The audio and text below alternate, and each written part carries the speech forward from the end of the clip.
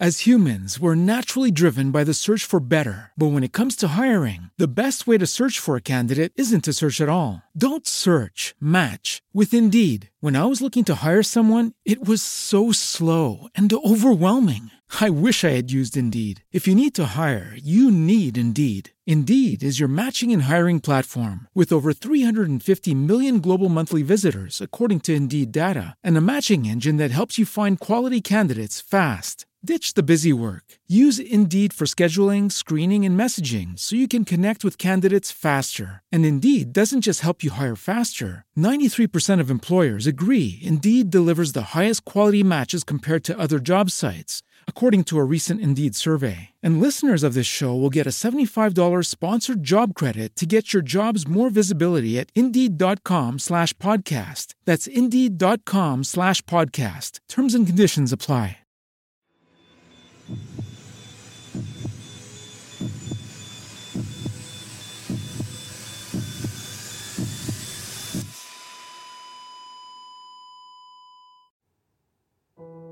New York is a hub for business, finance, fashion, technology, entertainment, art, and is commonly recognised as the city that never sleeps. Diane Whitmore always dreamed of making it in New York. And when she met Wall Street stockbroker Joseph Peichel, she thought she was on the way to the perfect life she had always dreamed. But her marriage to Joe wasn't perfect. Far from it.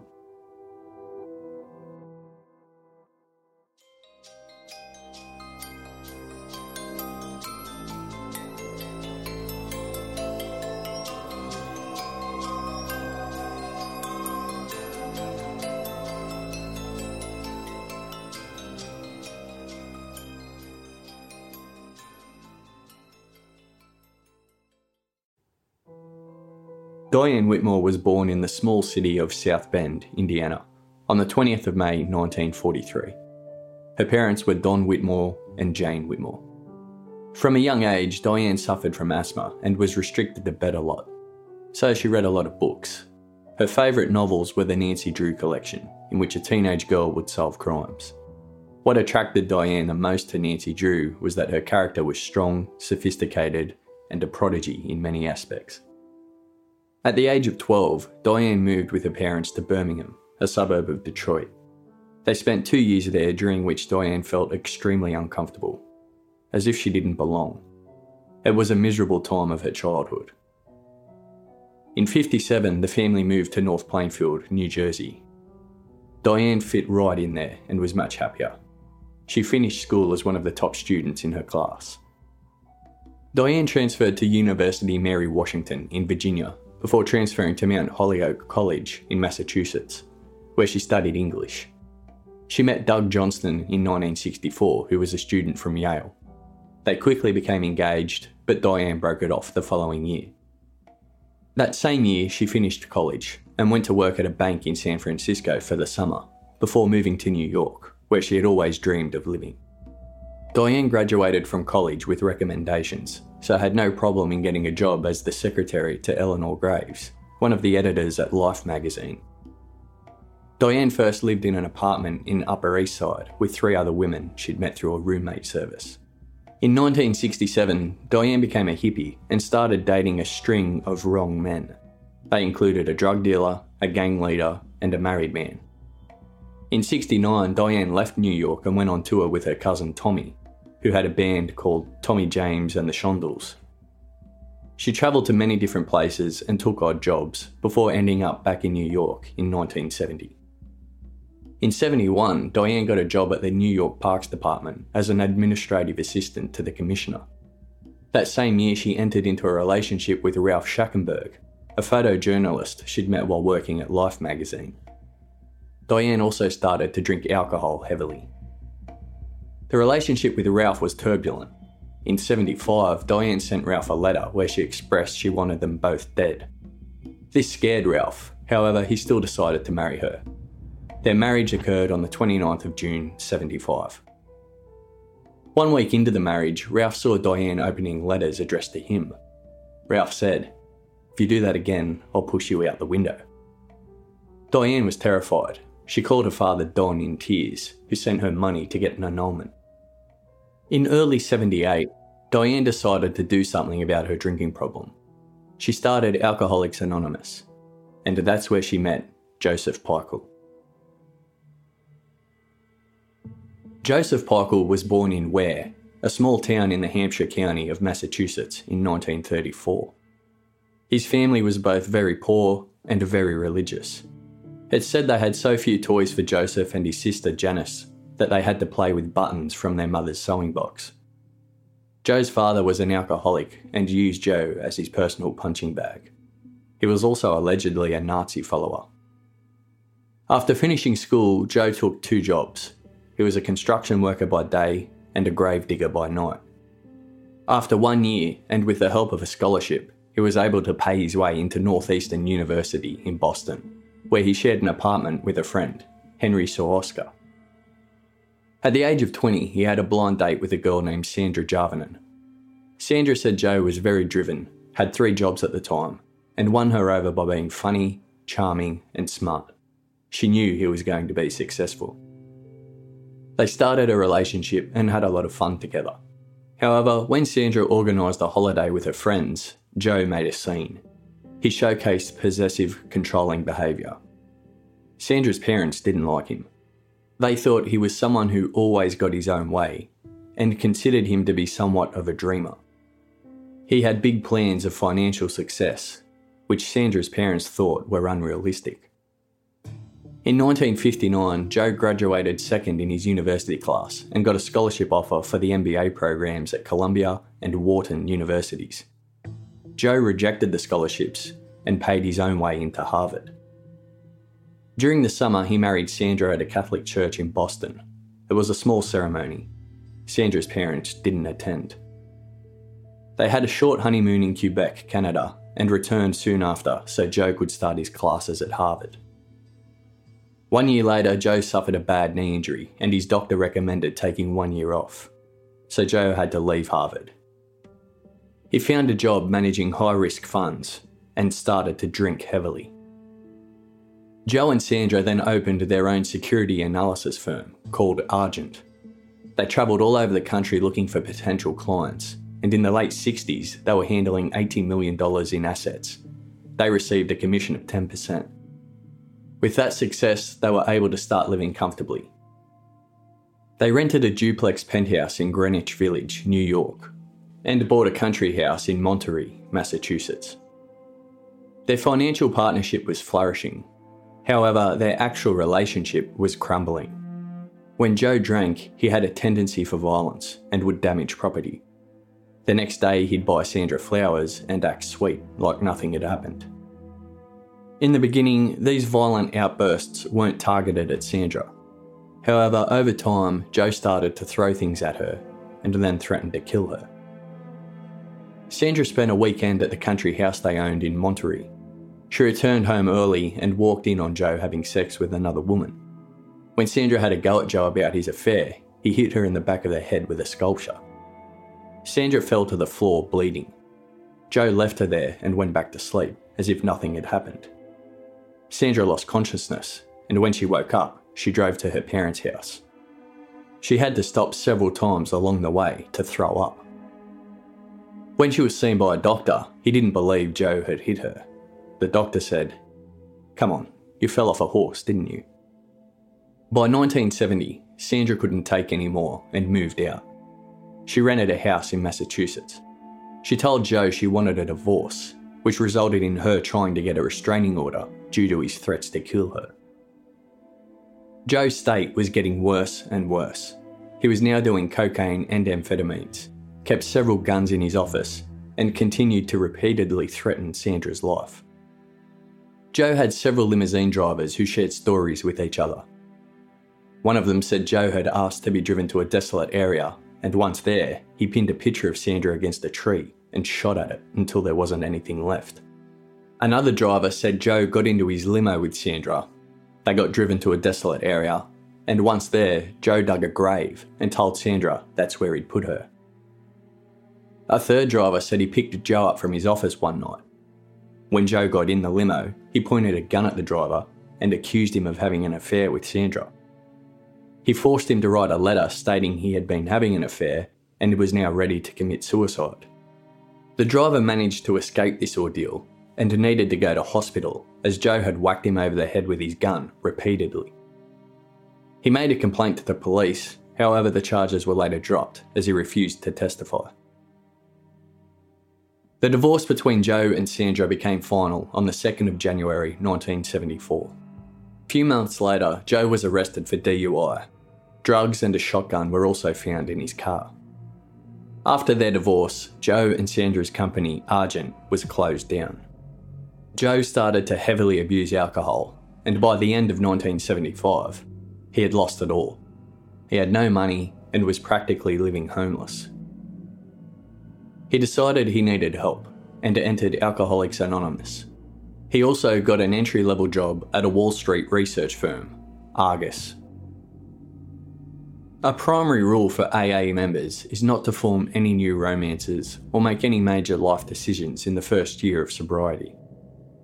Joe had already been in AA for 2 years when he met Diane Whitmore. It was her first meeting. He was 43, she was 34. Their first date was in early 78. They had their first argument on their second date. Joe spat on Diane during this argument. Even though she considered him crazy, Diane was fascinated by Joe. She thought he was someone who had endless potential, and she continued to see him. A few months into their relationship, Diane fell pregnant. Her friends thought it wasn't such a good idea to have a baby with the man she had just met, but Diane didn't take their advice. She started making marriage plans. They rented an apartment in Greenwich Village for $600 a month. At this time, Joe was making $50,000 a year, and Diane was still working at the New York Parks Department. Joe didn't like Diane working though, and he asked her to quit. She did, and in June when Joe met Diane's father Don for the first time, he told him, "Your daughter won't have to work anymore. I'll be able to take care of her." Don liked Joe for that. Both he and Diane not only believed Joe, they also thought it wouldn't be long until he was extremely successful. Joe and Diane married on the 14th of July, 1978. Soon after, Joe went into a rage and smashed all of the china that belonged to Diane's mother, who had since passed away. He also accused her of cheating on him throughout her entire pregnancy. Their baby daughter Claudia was born on the 1st of February 1979. After her birth, Joe left his job at Argus for a better paying one at a Wall Street investment bank and fund management company. In October 79, Diane sent a letter to a friend which said she was thinking about leaving Joe because of his tantrums. The next month she sent another letter to the same friend saying forget what she had said, things were getting better. By 1980, both of them had dropped out of AA, and rumours started that Joe was beating Diane. At various times, Joe would wake Diane up in the middle of the night, tell her she was a piece of shit and that she'd never be anything. Sometimes he also threatened to lock her in the bathroom for the entire night. In the winter of 81, Diane's father Don visited them.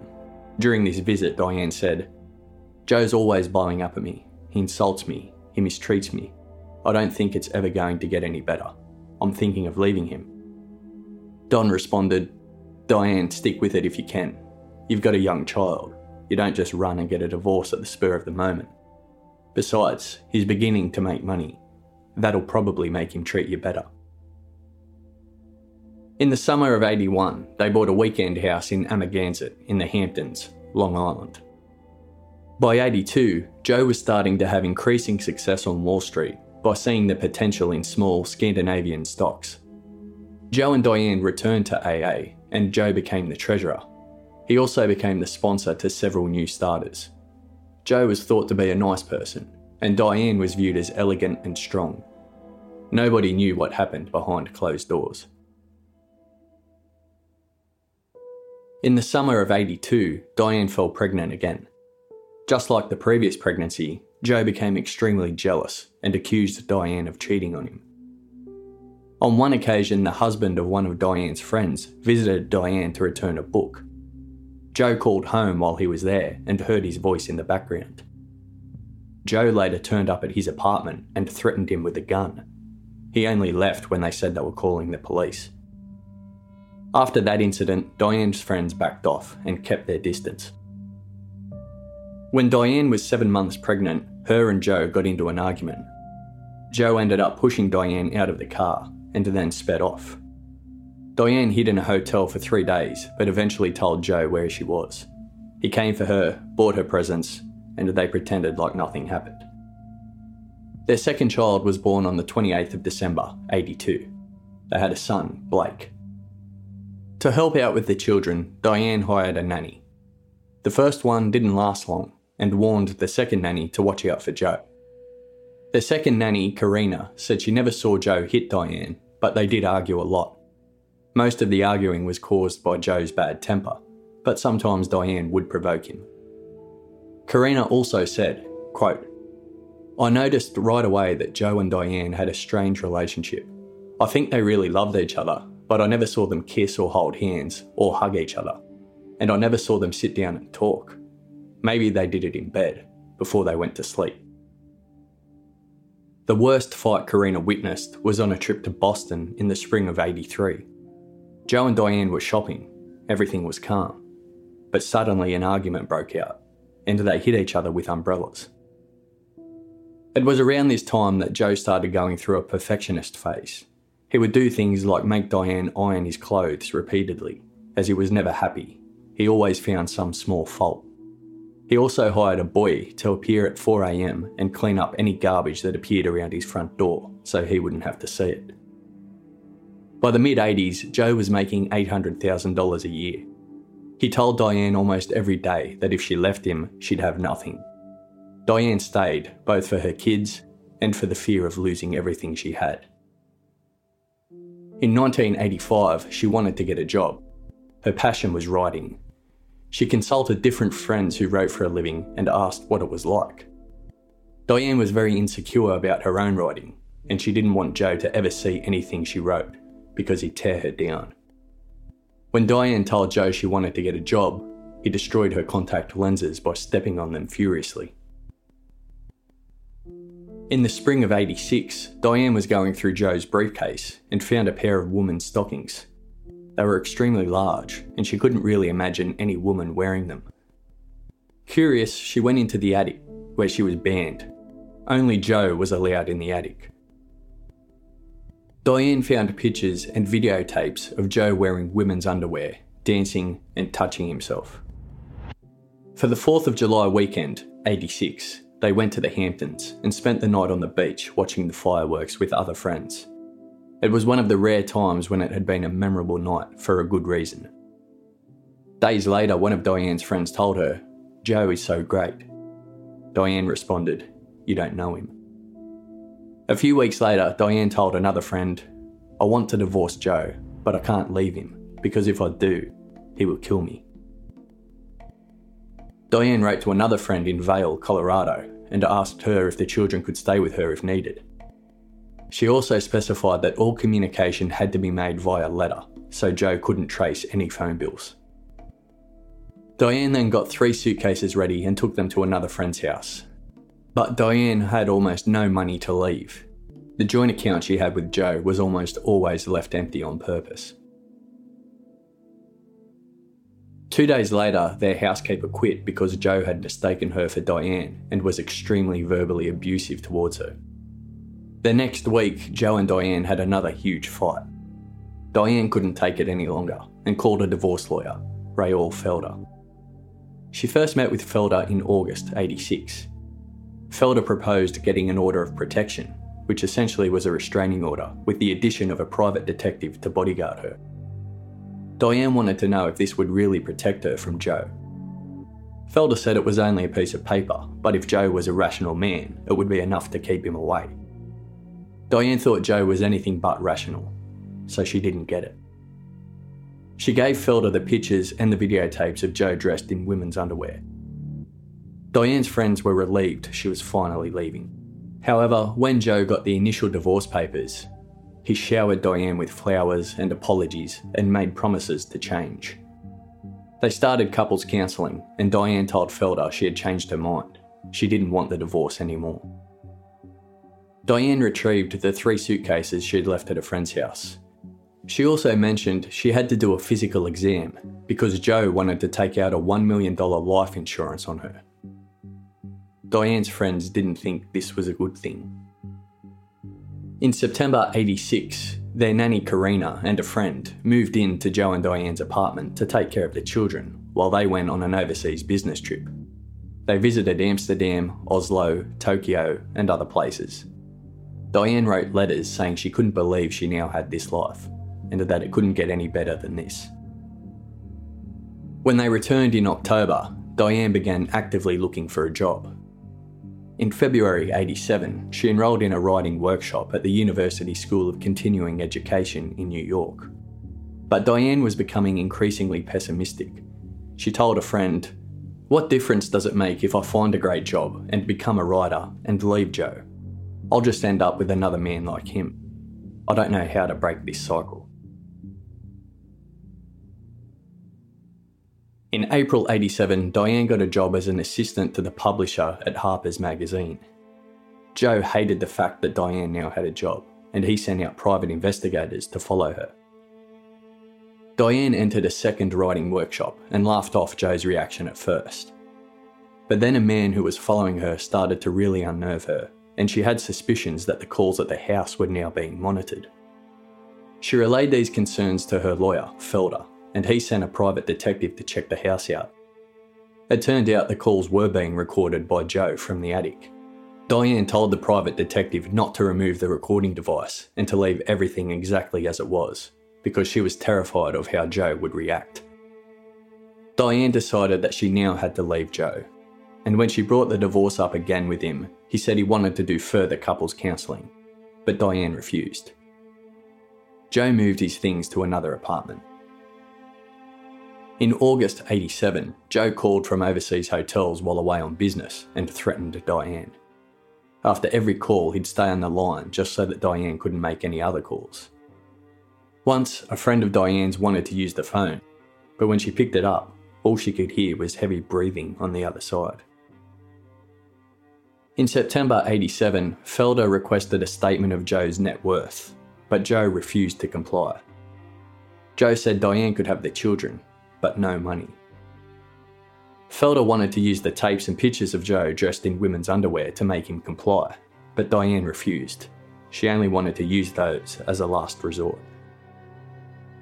On Saturday the 17th of October 87, Diane wrote a 5-page memo to Felder saying it was time to end it once and for all. She could no longer take Joe's mood swings or his violent, erratic behaviour. She wrote, "I find my plans continually sabotaged along with my peace of mind. After not being in the workplace for nearly 10 years, with a history of alcoholism myself and asthma, I am struggling to build a career, go to school and raise normal, happy children in a confusing environment in which the threat of abuse and violence of one kind or another is constant."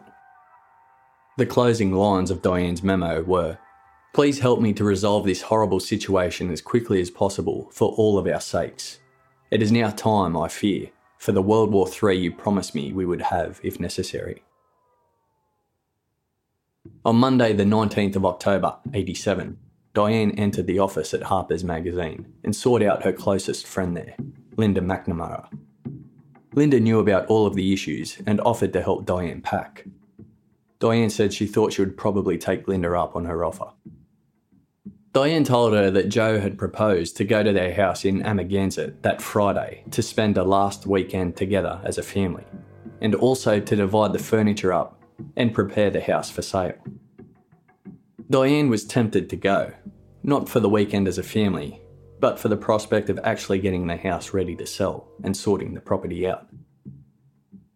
Later that morning, Diane made an appointment with a realtor to look at a house available for rent. She used her maiden name, Diane Whitmore, to make the appointment. On Tuesday the 20th, Diane called their nanny Karina and asked her to go to Amagansett with the family that weekend. Karina said she'd think about it. On Wednesday the 21st, Diane spoke to Anne Stern, the assistant editor of Harper's Magazine. Diane started sobbing while talking about the divorce. She said, "It's so hard. I'm so tired. I don't know if I can do it." Anne had come out of a nasty divorce herself and responded, "You can." Before leaving, Diane said, "I just want to be alone with my children in the country. That's the only time I feel peaceful." Karina received a message on her answering machine from Joe. He asked her to join them on their weekend trip to Amagansett, which she thought was really strange. Joe had never ever asked her to join them before. On Thursday the 22nd, Sandra Jarvinen, Joe's ex-wife, arrived in New York. They had been divorced for 13 years, and Sandra was still requesting that Joe pay her outstanding alimony. $28,000 plus $10,000 in interest and legal fees. Joe had invited Sandra to New York for lunch. During their meeting, he promised he'd settle the alimony. He also asked her to sign that she'd become the legal guardian of Claudia and Blake in the event of his and Diane's death. Sandra found that proposal to be ridiculous and refused. Joe had to return to work, but he sent Sandra out with his driver to do some shopping with his money. Sandra couldn't believe she was being treated so well by her ex-husband. This would have been unthinkable when they were married. Later that evening, Joe introduced Sandra to Claudia and Blake. Sandra left New York shortly after this meeting, and Joe again requested that she would sign to become Claudia and Blake's legal guardian if he and Diane were to die. Sandra told him it was a bad idea. That same day, Karina called Diane to tell her she wouldn't be able to make it on the weekend trip away. On Friday the 23rd, Joe left for Amagansett early. He took Claudia and Blake with him. Diane had decided she wasn't going, but then later changed her mind. She didn't want to leave the kids alone with Joe all weekend.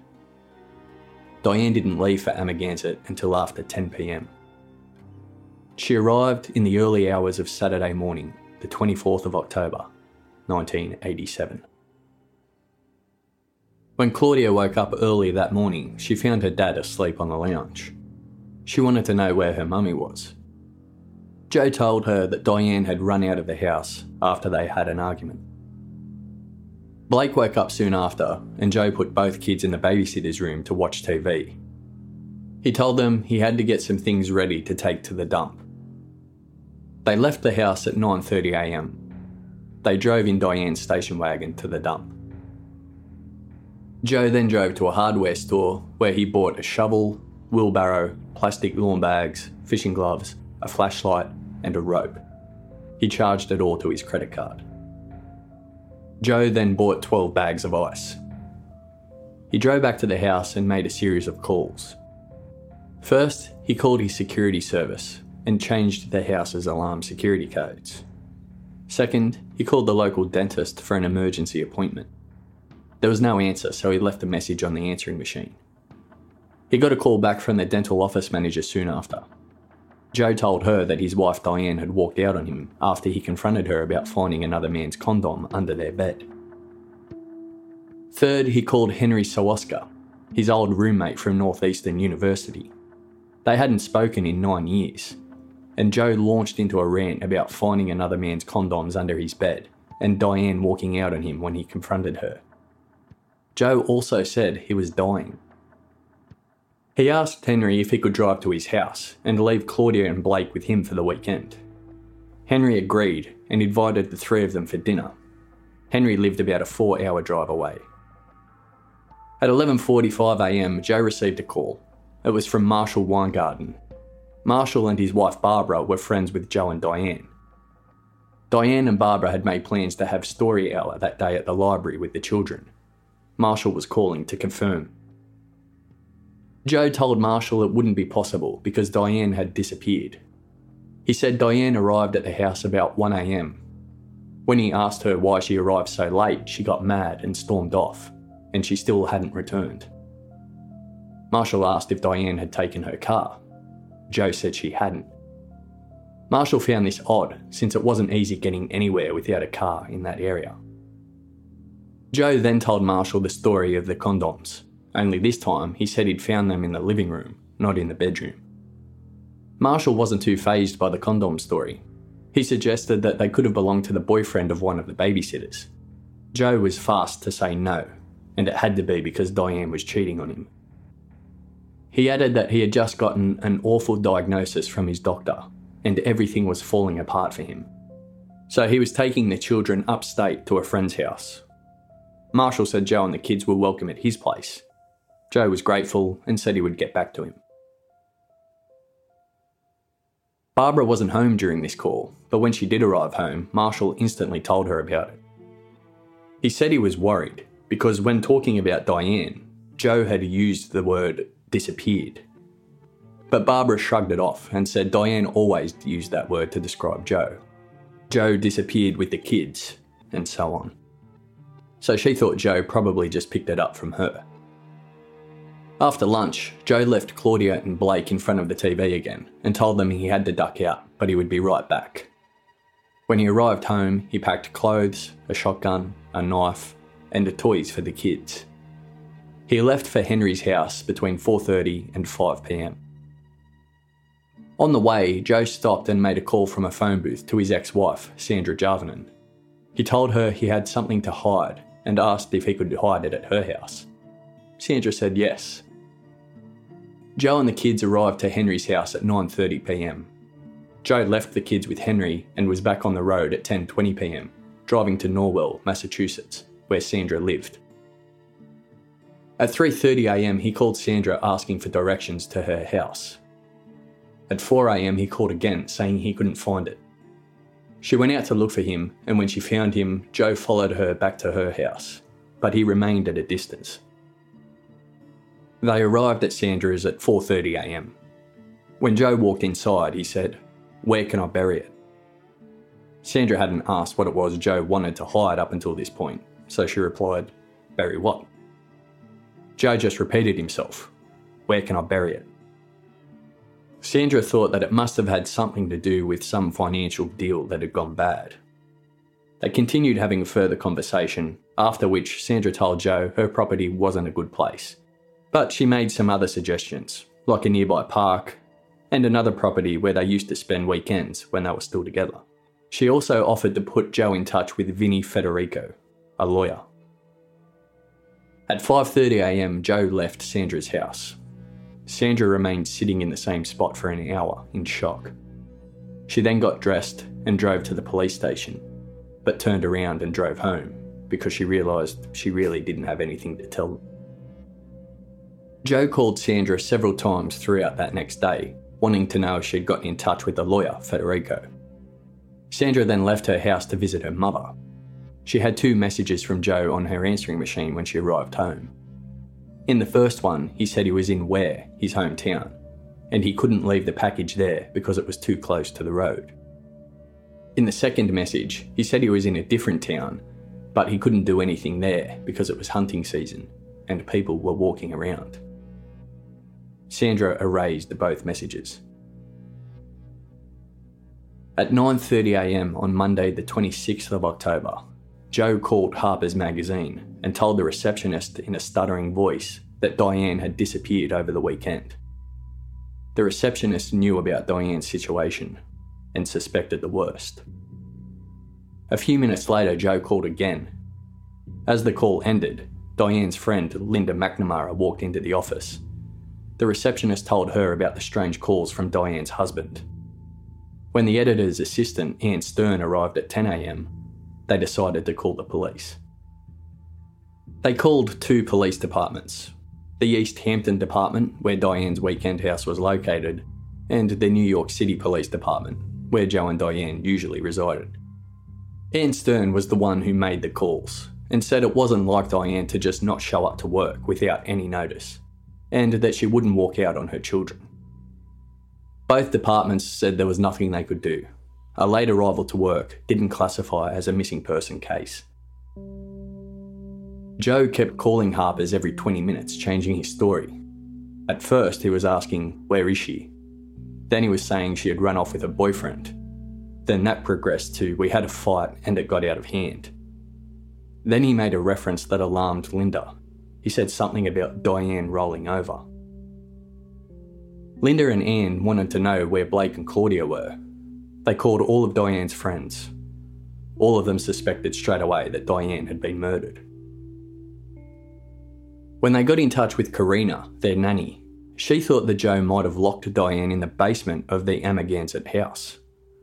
Karina tried to call their friends in the Hamptons to go and check, but nobody answered. Karina tried calling Joe's office to find out where Claudia and Blake were, but all she was told was that Joe wasn't in. In the meantime, Joe stopped at Stewart Auto Car Wash in Newburgh to have the station wagon cleaned. As soon as he gave the keys to the manager, he started talking about his wife running off with another man and how he found his condoms under the bed. The manager thought this was a very random and weird conversation. Joe made a point of asking for the trunk to be thoroughly cleaned, as it was very sandy. Joe then walked over to a nearby dumpster and started throwing out a number of different items. Two young men who worked at the car wash thought this was strange. Joe then took out the shotgun from the car. He offered it to the manager for $25. The manager thought this was a bargain, so he bought it. Before leaving the car wash, Joe called Sandra and left a message on her answering machine.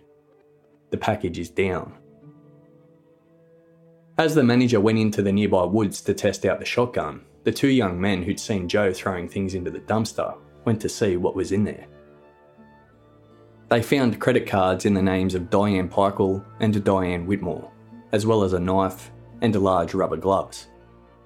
They informed the manager's wife, who was the cashier, and she told her husband.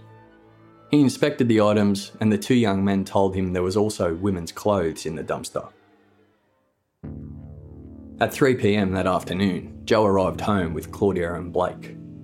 On the way, he'd called Federico, who agreed to represent him, and they'd arranged for the lawyer to come to New York, stay in a hotel at Joe's expense, and discuss the case. As Joe and the kids entered home, one of Diane's friends called. Joe said he couldn't talk right now, but he'd call her right back. He went back outside to move his car, and while he was outside, Claudia grabbed the phone and called Harper's. Diane's boss, Randy Warner, answered, and Claudia asked, "Do you know where my mummy is?" Randy told her, "We're your friends, and we're trying to find your mummy." Diane's father, Don, suspected the worst. Don's new wife, Gretchen, called Joe and asked where Diane was. Joe said he couldn't talk right now. Don then called Joe himself. Joe said, "What business of yours is it where my wife went?" Don called the East Hampton police and said, "Look, I've got a hunch he killed her out by the side of the house, in the shed where they keep the bikes. You've got to go to that shed." An officer visited the house, but the shed was padlocked, and they weren't legally able to remove it. At 3:30 p.m, Karina finally got in touch with Joe. Joe was aware she had been calling his office all day and wanted to know why. Karina said she was simply worried for the kids, and she asked him if he knew where Diane was. Joe repeated the story of the boyfriend and the condoms. Karina didn't believe it. She asked if he'd like her to make dinner for the kids and put them to bed. He said no. Later that afternoon, Marshall and Barbara, along with another couple from the Hamptons, called Joe to offer their support. Joe told them, "You're the only people who are being nice to me and who aren't accusing me of anything." At 5:30 p.m, Karina called Joe again, and this time he said she could come and see the children. In Newburgh, a police officer stopped by the auto car wash. The officer was friends with the manager, so the manager gave him the credit cards, the knife, and the gloves. The officer also went to the dumpster to check out the women's clothes. He immediately called two other officers to help. The three of them found women's clothes, jewellery, shoes, and underwear. One of the officers made the comment, "There has got to be a body that goes with this." They took everything they found to the station and counted a total of 55 items. They eliminated the possibility of a robbery, since the credit cards tended to be discarded separately. They searched the owner of the cards on the police system and learnt that Diane was of a smaller build, but the clothes they found seemed to be from an extremely large woman. The clothes also appeared to be really cheap, but they found cards in the dumpster for very expensive upmarket fashion stores. The bras were all of different cup sizes, and the shoes were extremely large. They also found small wallet-sized pictures of a blonde boy in pyjamas. They couldn't understand why anyone would throw these pictures out. None of it made a lot of sense to them. They alerted their sergeant, who alerted detectives. Meanwhile, Anne Stern, who had been calling the police all day, finally got to talk to a detective, Detective Bill Glynn. He tried to calm Anne down and explained to her that there were a lot of possible scenarios that didn't involve Diane being murdered. But Anne insisted so much that Glynn started to take her claims seriously. Back at the Newburgh Police Department, Detective John Smith called Joe. He posed as a regular citizen, gave a fake name, and said he had just found a whole heap of credit cards belonging to Diane. Joe panicked and dropped the phone. When Smith heard this, he thought something was definitely wrong, so he quickly made a signal to have the conversation recorded. Joe picked the phone back up and said he would send his driver to collect the cards and also hand over a cash reward. They agreed to meet at the auto car wash at 9:30 p.m. Joe then decided to call the police himself. He called the New York City Police and got Detective Glynn, who had just been speaking to Anne Stern. Joe said, "My name is Joseph Peichel and I want to report my wife missing. I got your name from someone at Harper's Magazine. I don't really know why I'm calling. I've never done this before. I'll explain the situation and you can guide me from there." Joe then told Glynn the story about Diane running off with a boyfriend and the condoms. Glynn believed it checked out for the most part with what Anne had told him. He made an appointment to see Joe at 11 p.m. that night at Joe's apartment. He would then make an official report. As Glynn hung up the phone, Detective John Smith from the Newburgh Police Department called. He wanted to know if they had anything on Joseph Peichel. The officer who answered this call started taking notes. This officer just happened to be sitting next to Detective Glynn. When the officer left the table to go and check the police system, Glynn looked over and saw she had written Joe's name on a notepad. He picked up the phone and spoke to Smith to find out what was going on. Smith explained the items they had found in the dumpster and the meeting they had made with Joe's driver for 9:30 that night. Glynn explained his side and said he had arranged a meeting with Joe at 11 p.m. They both came to the same conclusion. It was time to include the Long Island police in the investigation, since the Amagansett house where Diane was last seen was located in their jurisdiction. They got in touch with Long Island's most senior investigator from the Major Case Unit, Donald Delaney. It was decided that Delaney would join Detective Glynn on the 11 p.m. interview with Joe. At 7:30 that night, Karina got to the Peichels' home. She saw Joe looked nervous and was constantly making calls. Karina asked Claudia how the weekend had been, and she simply said she had a good time. This seemed odd to Karina, as 8-year-old Claudia was usually extremely talkative. Claudia's hair looked very dirty, and when Karina asked her about her mummy, Claudia just shrugged her shoulders. Karina noticed that Joe was missing a tooth. Joe told her it had become loose and he had accidentally swallowed it. In the middle of the dinner, Joe said he was leaving with his driver and that he'd be disconnecting the phone. He instructed Karina not to reconnect it. Karina put the kids to bed. Blake said his father had told him he'd take them away if Mummy left.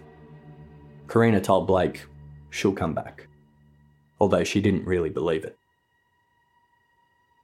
Joe had been ringing the Newburgh police repeatedly. He didn't know it was the Newburgh police. He thought it was the citizen who had rung him up about finding Diane's cards. Detective John Smith sat by the phone.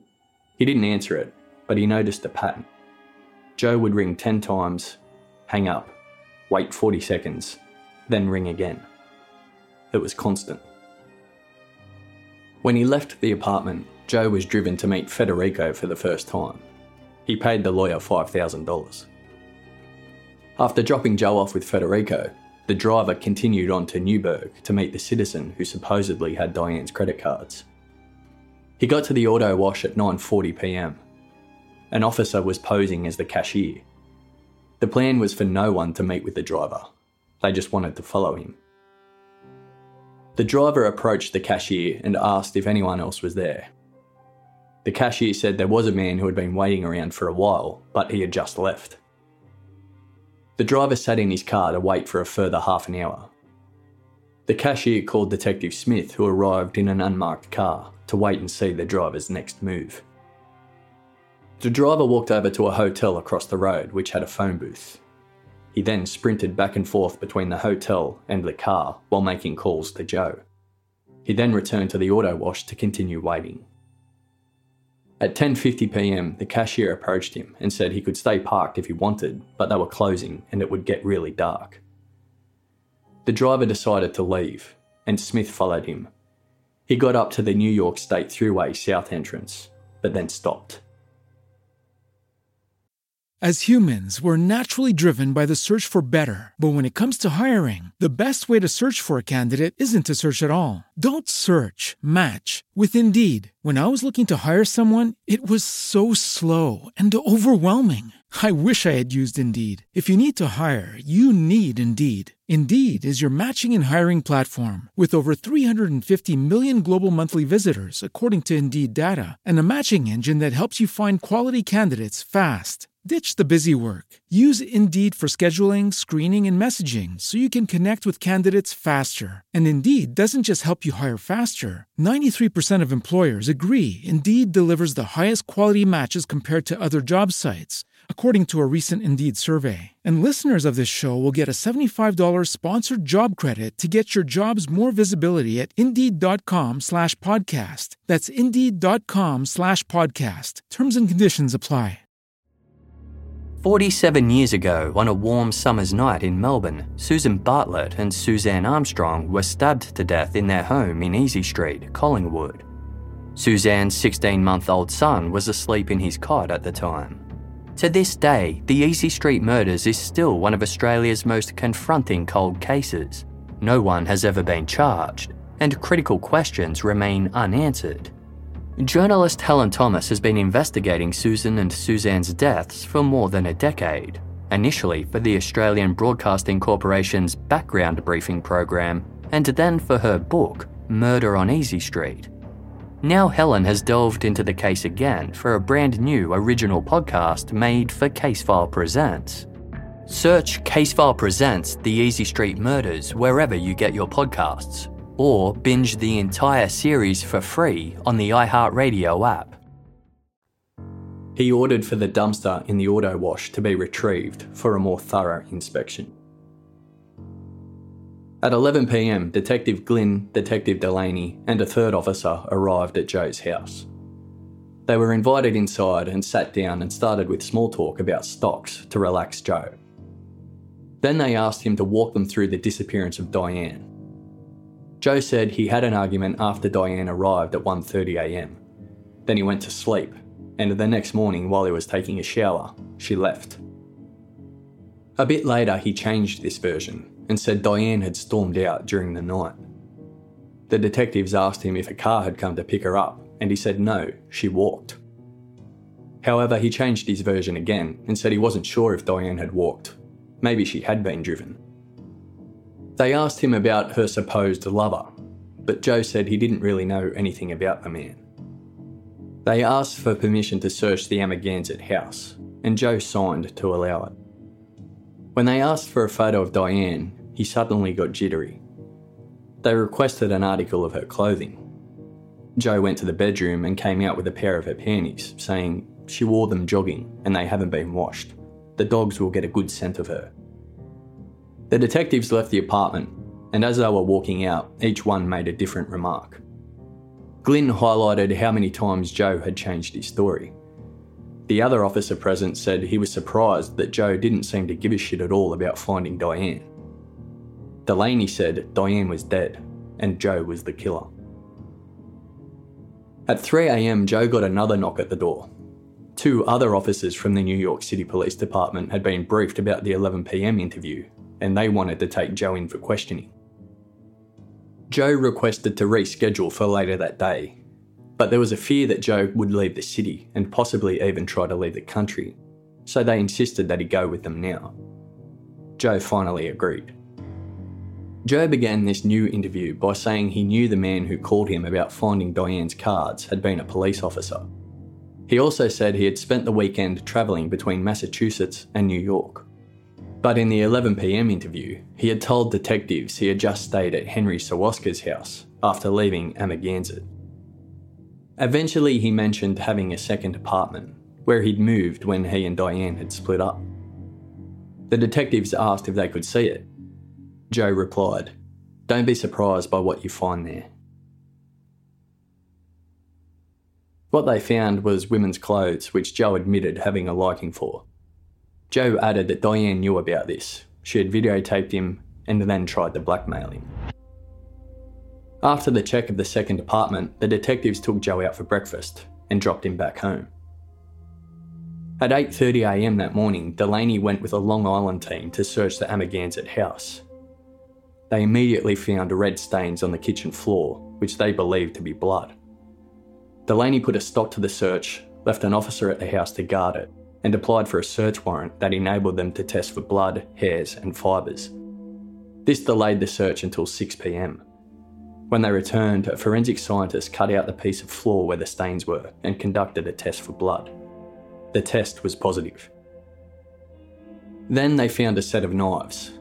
The knife that had been found in the dumpster at Newburgh matched this set. On top of the bedroom dresser, they found Joe's missing tooth. Delaney concluded, Pikel was standing over Diane, trying to kill her. In an effort to free herself, she stuck an elbow or a blunt object into his face and broke his tooth. They also found the condoms, which were indeed under the bed, like Joe had said. But Delaney knew that Joe was conducting market research in Scandinavia on this particular brand. He believed Joe had planted them there. In a Mazda car that was parked at the house, they found the back seat full of sand. Under the car there was mud, beach grass, and more sand. Tyre tracks appeared in a nearby potato field, but they didn't match with the car. They used police dogs to go through the area, but they didn't come up with anything. There was a cemetery next to the house, and in it they found a freshly dug grave. But the permit to dig up the grave would take too long to get, so Delaney considered it only as a last option. He kept the house secured in case they needed further evidence for trial. He then left. While this search was happening, Glynn and his partner called Joe's driver.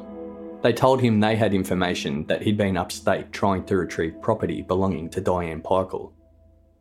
The driver confirmed this, but said no one had showed up to the meeting. Glynn asked him to come into the station. The driver showed up, and when asked about Diane, he said he believed she left, like Joe had told him. They allowed the driver to leave, but they arranged for a detective to follow him. Glynn then went to Harper's to retrieve Diane's paperwork.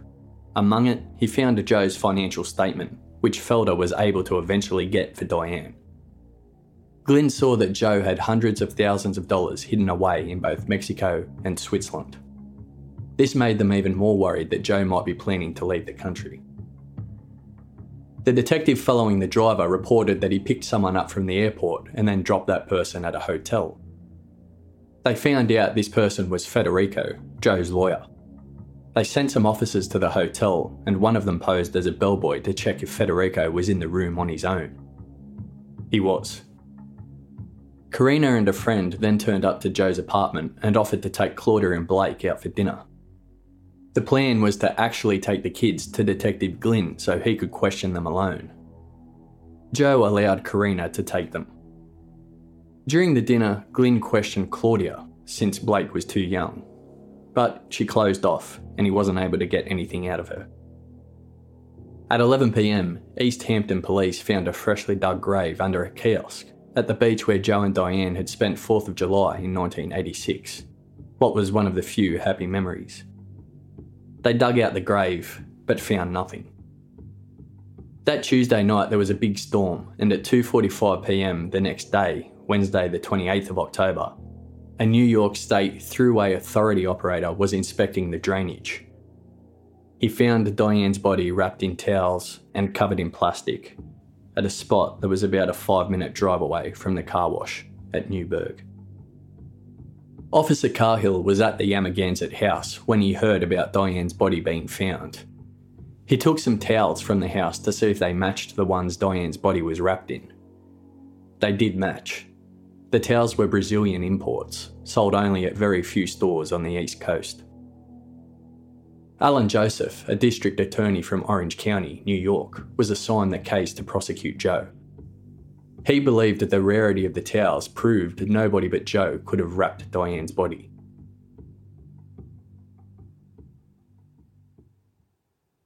Joe was nowhere to be found. Claudia and Blake were at home being babysat by Joe's niece. Police did what is known as an emergency removal of the kids and took them to the station where Child Protection Services were called. Child Protection Services wouldn't allow detectives to question Claudia or Blake. They said, "They have nothing to say. Please leave them alone." Detective Glynn asked for permission to keep Claudia and Blake at his house for the night. He knew Child Protective Services were a mess, and the kids would probably end up sleeping uncomfortably somewhere. Child Protection refused. Claudia and Blake ended up sleeping in wooden chairs at the agency's centre. Meanwhile, the forensic scientist was performing the autopsy on Diane, and he found the cause of death was strangulation. She had marks on the skin, fractures on the bones of her neck, and a build-up of fluids in her lungs. The conclusion was that the killer had used his hands and gripped for more than 30 seconds, and then a cord was used for a second strangulation. She also had 10 points of impact on her head where the killer had delivered blows. 2 officers were checking all of the calls Joe had made. They found the calls that he had made to his ex-wife, Sandra, and they arranged for her to be interviewed. On Thursday the 29th, the main priority of the investigation was still to locate Joe. They ran checks at the airport, hotels, and with Joe's family members. At 2 p.m. that afternoon, they questioned Joe's lawyer, Federico. He was reluctant to give information at first, but eventually said Joe had fired him over lunch that day. Joe had hired 2 new lawyers, and he was currently meeting with them at 305 Madison Avenue, Suite 1301. The officers ran there to get him. When they got to Joe's location, there were 8 elevators. All of them were coming down at the same time. They decided to wait and see if Joe would emerge from one of them. He did. He was arrested for Diane's murder. They told her they wanted to get information on Joe Pykel. Sandra asked if he was in trouble. They told her he was a suspect in the murder of his wife Diane. Sandra said, "I'm lucky it wasn't me. I knew that someday his temper was going to get the best of him." She spoke about their divorce, about Joe, and explained that she visited New York recently to see him about the alimony money. She left out the part where Joe asked her to be his children's guardian. Sandra said she hadn't spoken to Joe since her New York visit. They asked her about the calls she had received from Joe since that trip.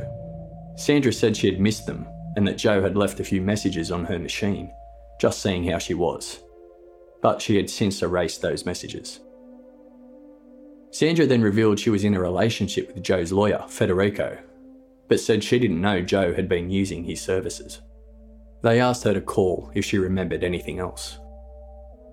While Joe was being transported to the police station, he said he loved Claudia and Blake and that they were the best part of him. He began to cry and talk about Diane and complained she was a bad mother, extremely inattentive, hired a different babysitter every night, and suddenly he came out with, "That's why I did it. She's such a bitch. She deserved it. I never did anything wrong before in my life. Well, I can't change it now. How much will bail be?"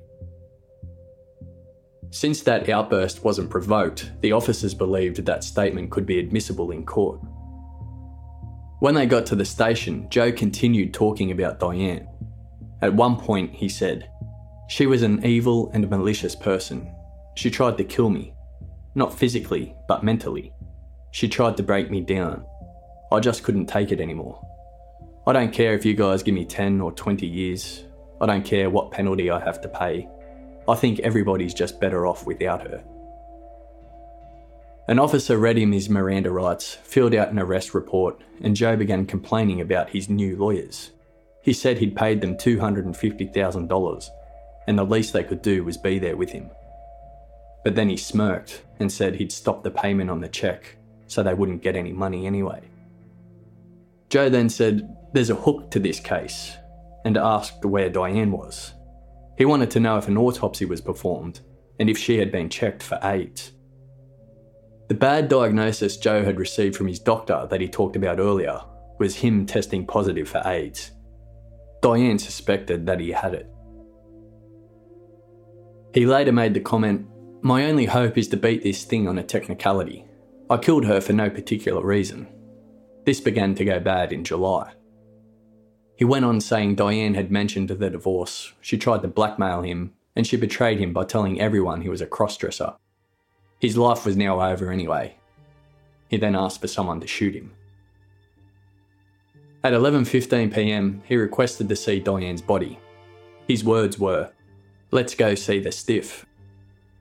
They did take him to see Diane, and he made a remark about her not wearing makeup. He said, "She'd be very upset if she knew we were looking at her like this." At 12:30 a.m, Joe was back at the station, and he started asking about his children, where they were, and what would happen to them. He also wanted to know what exactly his charge was and when his arraignment would be. Detective Joe Trapoto took this opportunity to try and question him. Trapoto asked him, "How'd you do it, Joe?" Joe told him he knew already. Trapoto said he didn't, and after some back and forth banter, Joe took both hands to his neck and simulated a choking motion. At 2:15 a.m, the judge was in the courtroom and ready to arraign. Trapoto told Joe to take off his clothes so they could give him new ones before entering the court. Joe begged to get changed in the bathroom in privacy, but it wasn't allowed. After taking off his shirt and pants, Joe revealed a bra and pantyhose. He also had a large scratch going from his stomach around to his back. Joe explained he'd gotten this scratch while playing with the kids. His bail was set at $350,000. Diane's murder appeared on the front page of the New York Post. One of the people to see it was Paul Kurland, a corporate securities lawyer and a teacher of trial advocacy, who had met Joe once. On Sunday, the 1st of November, Kurland and Ronald Beckoff went to see Joe. Beckoff was friends with Kurland and a high-profile criminal lawyer who he recommended to Joe. Diane's funeral was held on the 5th of November. Afterwards, Don and other members of her family held a meeting to discuss what would happen to Claudia and Blake. Diane had mentioned two of Joe's nephews in her will as possible guardians, and in addition, Diane's cousin, Kathy O'Ginn, offered to take them if neither of Joe's nephews were able. Don then called Diane's lawyer, Felder, to check if there was a retainer left from her. Felder initially said no, but later called Don and said, "I have good news for you. I checked, and there's $10,000 left. I'll do whatever fighting I have to do to make sure that those children are taken care of properly." The children were sent to Washington to live with one of Joe's nephews who Diane had mentioned in her will, Ed Pulowski. On the 9th of November, Joe made bail by paying $180,000 of his own money and getting investor friends to meet the other $170,000. The first thing he said when he got out was, "I want to see my kids." The mother of one of Claudia's classmates heard Joe might get the children again. She was concerned and raised her concerns with the school headmaster. The headmaster responded, "I've talked to Joe and he's cheerful, he's rational, he says everything was a dreadful mistake and will be cleared up." The mother decided to turn to her friend who is the editor of New York Magazine. They both got in contact with Manhattan's district attorney. The DA's assistant, Mary O'Donoghue, worked for the Child Abuse Unit, and she took personal care of the case. Kurland advised Joe not to meet up with the children at home or at the Hamptons, as press would be waiting, so Joe arranged to meet them at a hotel. Mary O'Donoghue found out about these plans and called the Special Services for Child Abuse hotline to report that two children who may have witnessed their father murder their mother were now with the father. That night, a Sullivan County child abuse caseworker reported back to Mary. The children were with their father, they were safe and well, and there was nothing they could do because there was no evidence of neglect, abuse, or immediate danger. Mary kept insisting though and at 1:30am on the 13th of November, 3 state troopers and the caseworker entered Joe's apartment to take the children into protective custody for the night. On the 15th of November, there was a hearing in the Sullivan County Family Court to decide if Joe could have the children for the weekend. The judge decided he could because there was no finding of child abuse. Ronald Beckoff said that you could see Joe lived for his kids, and it was very touching. So at this stage, it was ruled that Joe could have the kids on the weekends in New York. However, during the week, they would stay with his nephew, Ed Pawlowski, in Washington. But in the first week of December, Ed Pawlowski said he couldn't take care of the children anymore, so he sent them back to live full-time with Joe. On the 14th of December, Diane's cousin, Kathy O'Ginn, and her husband, Mike, filed for custody of Claudia and Blake through Diane's lawyer, Felder. In a statement, they said, "We wish to God it wasn't necessary to do so.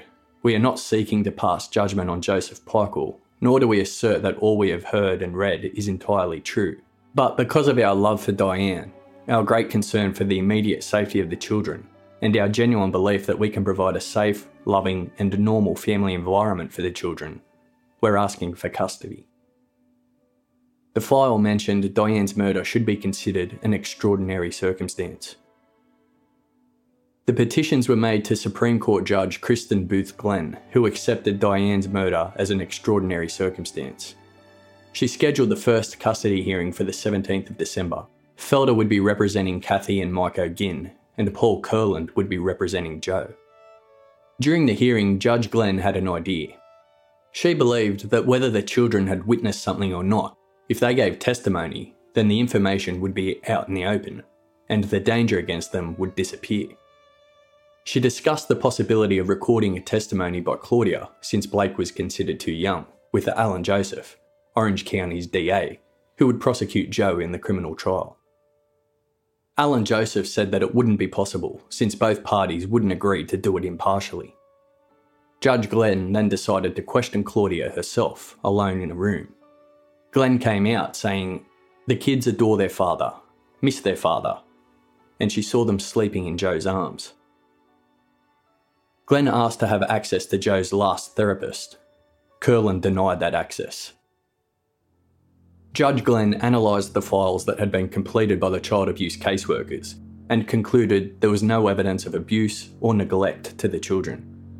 She allowed Claudia and Blake to stay with Joe for the weekend, stating, "In some ways, Diane's voice from beyond and her willingness to leave the children in that household for well over a year after retaining Mr. Felder indicates to me that these children are not in any greater danger from this man than any child is from any parent in the city at this time." Felder was outraged and threatened to contact the media, but Glenn said this wouldn't be good for the children's best interest. Quote, "The fact that the lunatic judge gave the kids to the homicidal maniac, I don't think that is a good thing for the kids." Felder didn't end up contacting the media. On Monday the 21st of December, the hearing continued. Felder appeared in court with the 5-page memo Diane had given him, in which she specified the children weren't safe with Joe. In one part, she wrote, "After hearing the nature of our current home life, my therapist urged me to ask you to make some intervention on the basis of psychological abuse of the children. This is a situation in which their babysitters are subjected to extreme anger or dismissal. Their mother is belittled and denigrated. They have no ability to predict their schedule or whereabouts. No constancy in human relationships. Just a constant round of limousine pickups, late hours, junk food, and presents. However, since Diane wasn't there to give evidence, her memo wasn't admitted. Neither was a statement from her AA sponsor, who described Joe as dangerous." When Joe took the stand, he denied everything. He denied being violent, doing drugs, or ever mistreating his children or Diane. He was the one who insisted they enter counselling, and he said Diane verbally abused the children. The hearing was adjourned over the Christmas and New Year period. The judge ruled that Joe could keep custody of the children until the hearing recommenced on the 6th of January, 1988.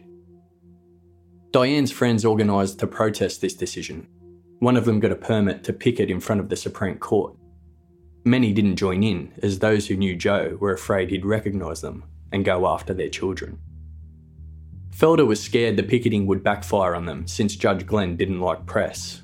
He said it was a bad idea. Felder found it difficult to get witnesses to testify at the custody hearing because they were all scared of Joe. 2 days before the custody hearing recommenced, Monday the 4th of January, 1988, Joe was indicted in Orange County for the second-degree murder of Diane. When the custody hearing recommenced, the first person called to testify was a psychiatrist Glenn had appointed during the holiday break. He was asked to examine Joe and the children and to evaluate if Joe was a danger to them. He testified what he saw was love and devotion from the kids to their father and a healthy relationship between the three of them. Felder asked him, "If Mr. Peichel retained custody, do you have maybe an itty-bitty worry that something could happen to the kids?" The psychiatrist replied, "Yes, I think this is an open possibility." Judge Glenn then stepped in. "Is it your opinion that there could be harm to the children from, number 1, removing their children from his custody, and number 2, does that outweigh in your view the open possibility that something could happen to them in his custody?" The psychiatrist answered, "Indeed I do, because as far as the children are concerned, their father is innocent of any criminal charges. He is their daddy, and they love him." The psychiatrist didn't believe Joe was a flight risk. He believed suicide would be a much more likely outcome, given that he had AIDS and it was believed to be terminal. Judge Glenn asked if Joe might take Claudia and Blake's lives along with his own in this event. The psychiatrist responded he had no information to conclude that. At the end of the day, Glenn again granted Joe temporary custody. Felder ended up going to the media. The New York Post ran an article with the headline, "Lawyer says judge in wife kill case is playing Russian roulette with kids' lives." There were several more days spent in court arguing the custody. One child psychologist rebutted previous testimony. She said, "Children love us for all kinds of ways that we have. We can be loved if we're cruel, we can be loved if we beat them. I have known children who have begged to be returned to psychotic mothers. Children who have no trouble loving a father who whips them or whips their mother. So for a child to say, 'I love my daddy,' is not something we should take at face value." Another psychologist took the view that since Joe would most likely be going to prison for a long time, that meant he should be able to spend as much time as he could with the kids. A proposal was then put forward that Joe wouldn't lose his rights, but would share them with a family member. In this case, Joe would be sharing custody with Kathy and Mike O'Ginn. Judge Glenn said she would consider this proposal. In late April 1988, Glenn returned with her decision. She said, "I cannot find that petitioners have met the heavy burden which would be necessary to deprive Joseph Peichel of custody of his children." The testimony she'd given most importance to was that of Mary Bain. Mary Bain was the mother of Jennifer, one of Claudia's classmates. Her and her husband Stephen invited Joe and Claudia over for a play date. After the play date, Mary said Joe was not the horrible person the newspapers were saying. After that first play date, Claudia started calling Mary every day asking to talk to Jennifer. Mary in turn got to know Joe better. She said he was gentle, funny, charming, and had charisma. By early February, Mary's husband Stephen said Mary was hardly ever home anymore. Mary testified and described Joe as a wonderful man who'd she left her own daughter with. She also offered to adopt Claudia and Blake if Joe was sent to jail. By early April, Mary had separated from her husband Stephen and was in a relationship with Joe. It wasn't long before Joe was talking about marrying Mary. His lawyer, Ronald Beckoff, said to Joe, "Look, you're going to trial for killing your wife in a small, close-knit, conservative community. If you trot into court with a new wife on your arm, you might antagonise people. They'll think, didn't he have the decency to wait until he was cleared of the charge? Some of them may even think she was your motive for murdering Diane." Joe still decided to go through with it, and on the 2nd of July they married in a secret ceremony. On the 27th of July, Kathy and Mike O'Ginn decided to stop trying to get custody of Claudia and Blake. They'd visited them and saw the kids call Mary Mummy. They believed that if they were happy and had a second mother now, then they didn't want to be responsible for taking that away. On the 4th of August, Mary Bain wrote a sworn statement saying she wanted custody of Claudia and Blake, no matter the outcome of the criminal trial. As added information, she wrote her parents had an unused house in Brooklyn that they could live in, and the children could remain in the same school. When Kathy and Mike O'Ginn found out about this sworn statement, they decided to fight for custody again. This time it was Joe who requested a custody hearing. He wanted to block the O'Ginns from getting custody. The new hearing took place on the 14th of September, and it started with a recap of all of the previous testimony and evidence. Then, an explosive piece of information. Mary Bain had been going to counselling as she was experiencing marital problems with Joe. They'd been married for 2 months. During one of these counselling sessions, she described a violent incident that happened in front of Claudia and Blake. As the children were involved, the terms of confidentiality didn't apply, so this information came out. Mary was called to the stand, reminded she was still under oath, and was asked about this particular incident. Mary described getting home late one day. Joe was furious with her and cut the dress she was wearing with a hunting knife. Mary ran from the house and Joe chased her. Mary hid at a neighbour's house until Joe approached the next day and said he wasn't mad any longer. Claudia and Blake witnessed this incident. Kurland immediately resigned as Joe's lawyer. Joe withdrew his custody petition. Glenn gave immediate custody of Claudia and Blake to the O'Ginns and placed them, along with the lawyers and Mary Bain, under protective custody from Joe. A request was made to hold Joe until the O'Ginns got the children, but Judge Glenn refused, finding it unnecessary. As soon as the O'Ginns went out to look for Claudia and Blake, Joe and Mary got in their car and raced to get to them first. But the police got to Claudia and Blake and placed them in protective custody before Joe and Mary could find them. Judge Glenn allowed Joe to make a nightly phone call to his kids. Only 2 days later, Joe told Blake on his nightly call, "Tonight I'm going to come through the window and take you away." A security guard was placed with the O'Ginns that night, and he was told by a detective, "If this maniac comes through a window, do what you gotta do, because if he has an opportunity, he'll kill you." The next day, Joe crashed his car into his house. A neighbour came out to see what had happened. Joe forced him to change his tyre, and then started blubbering about going to the border of Canada or Mexico. He then said his first wife had been bad, his second one was dead, and the third one was good. He ended with, "You can't kill them all." The following day, the O'Ginns left with the children to go to a friend's house. That night, Claudia and Blake spoke to Joe on the phone.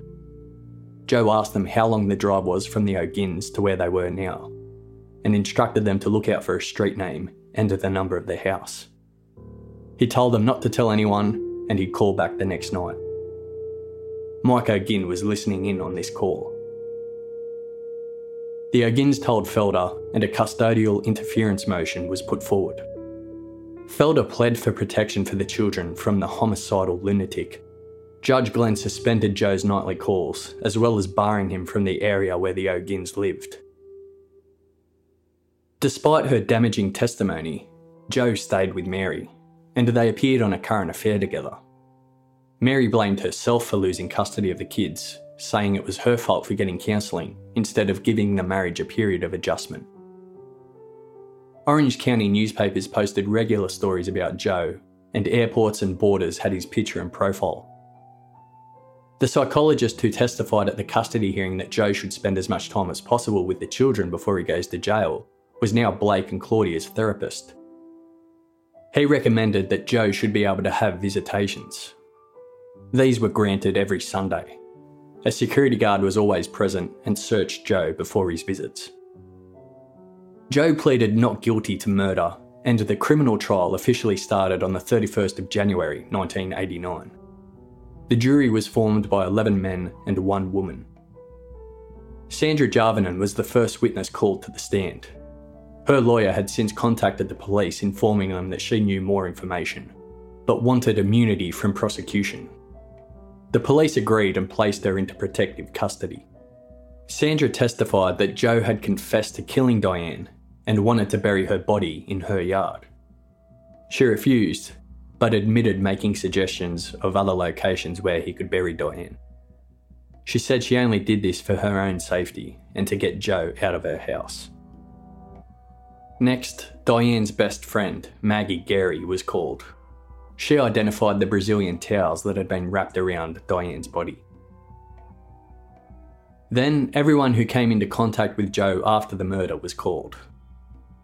The store owner who sold him the ice, the employee at the hardware store, the dental assistant, the people at the auto wash, even Joe's friend Henry Sawaska was called. Then the detectives who worked the case. Joe took the stand on the 27th of February, 89. He was going with self-defence. He gave a more elaborate story of what he'd been saying since the night of the murder. He said Diane had a boyfriend that she was cheating on him with, and she didn't enjoy being with the kids. Then, on the night she was killed, he confronted her as she arrived to the house and said he'd win in the divorce battle. Diane became furious and charged at him with a knife, cutting him on the side. This is how he says he really got his scratch, the one that was seen the night he took his clothes off at the police station. That night he said he got it from playing with the kids. Now he'd changed his story. During the attack, Joe said he couldn't control Diane, and it ended up becoming a battle of life or death, during which he had to kill her in order to protect himself. Joe's lawyers painted a picture of Diane running off with other men all of the time and being a bad mother. He made it believable to at least some of the jurors, as one of them told the other, "Let's face it, she was nothing but a pig and a whore." But the jury didn't buy Joe's self-defence story. On the 16th of March, they returned with their verdict: guilty. On the 18th of April, they were back in court for sentencing. It was announced that Mary Bain had found new evidence, a tape where Joe and Diane had a fight, and Diane called him a faggot and a bully, amongst other names, and also threatened to stab him.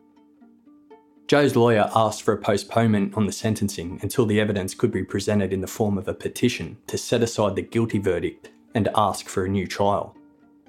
The judge agreed. On the 2nd of June, Joe was secretly transferred from the Orange County Jail to the nearby Arden Hill Hospital. His health had been deteriorating rapidly, and he died only a few hours later. He was buried in the cemetery next to the Amagansett house he murdered Diane. 6 months after his death, his conviction was vacated because he died before he had the chance to appeal. So technically, he died an innocent man. In 1990, the adoption of Claudia and Blake by the O'Gins became final. Years later, Kathy O'Ginn stated, "It's not clear to us, from what the children have told us, that they did not wake up that night or that they were unaware of a fight or unusual activity. And it's clear to us that Claudia would not have revealed to anyone, including Justice Glenn, anything she might have seen or heard, not only to protect her father, but because she knew that such a revelation would have put her security, in terms of her life with her father, in danger."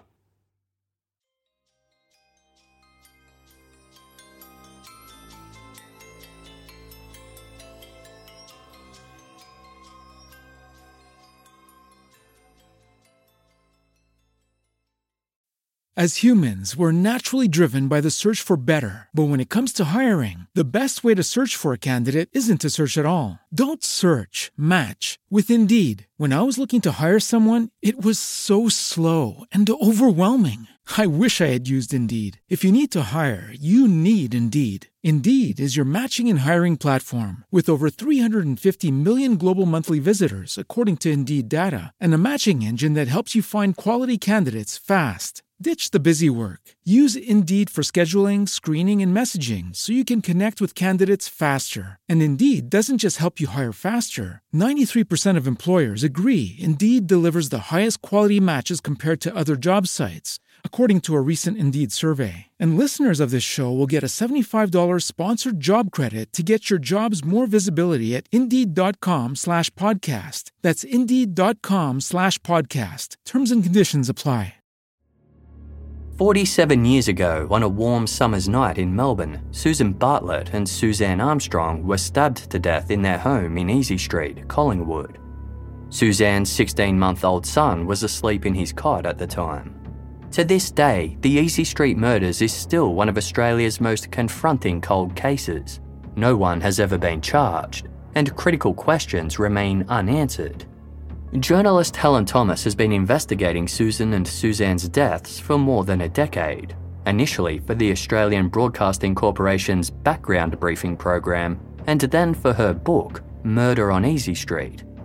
Now Helen has delved into the case again for a brand new original podcast made for Casefile Presents. Search Casefile Presents The Easy Street Murders wherever you get your podcasts, or binge the entire series for free on the iHeartRadio app.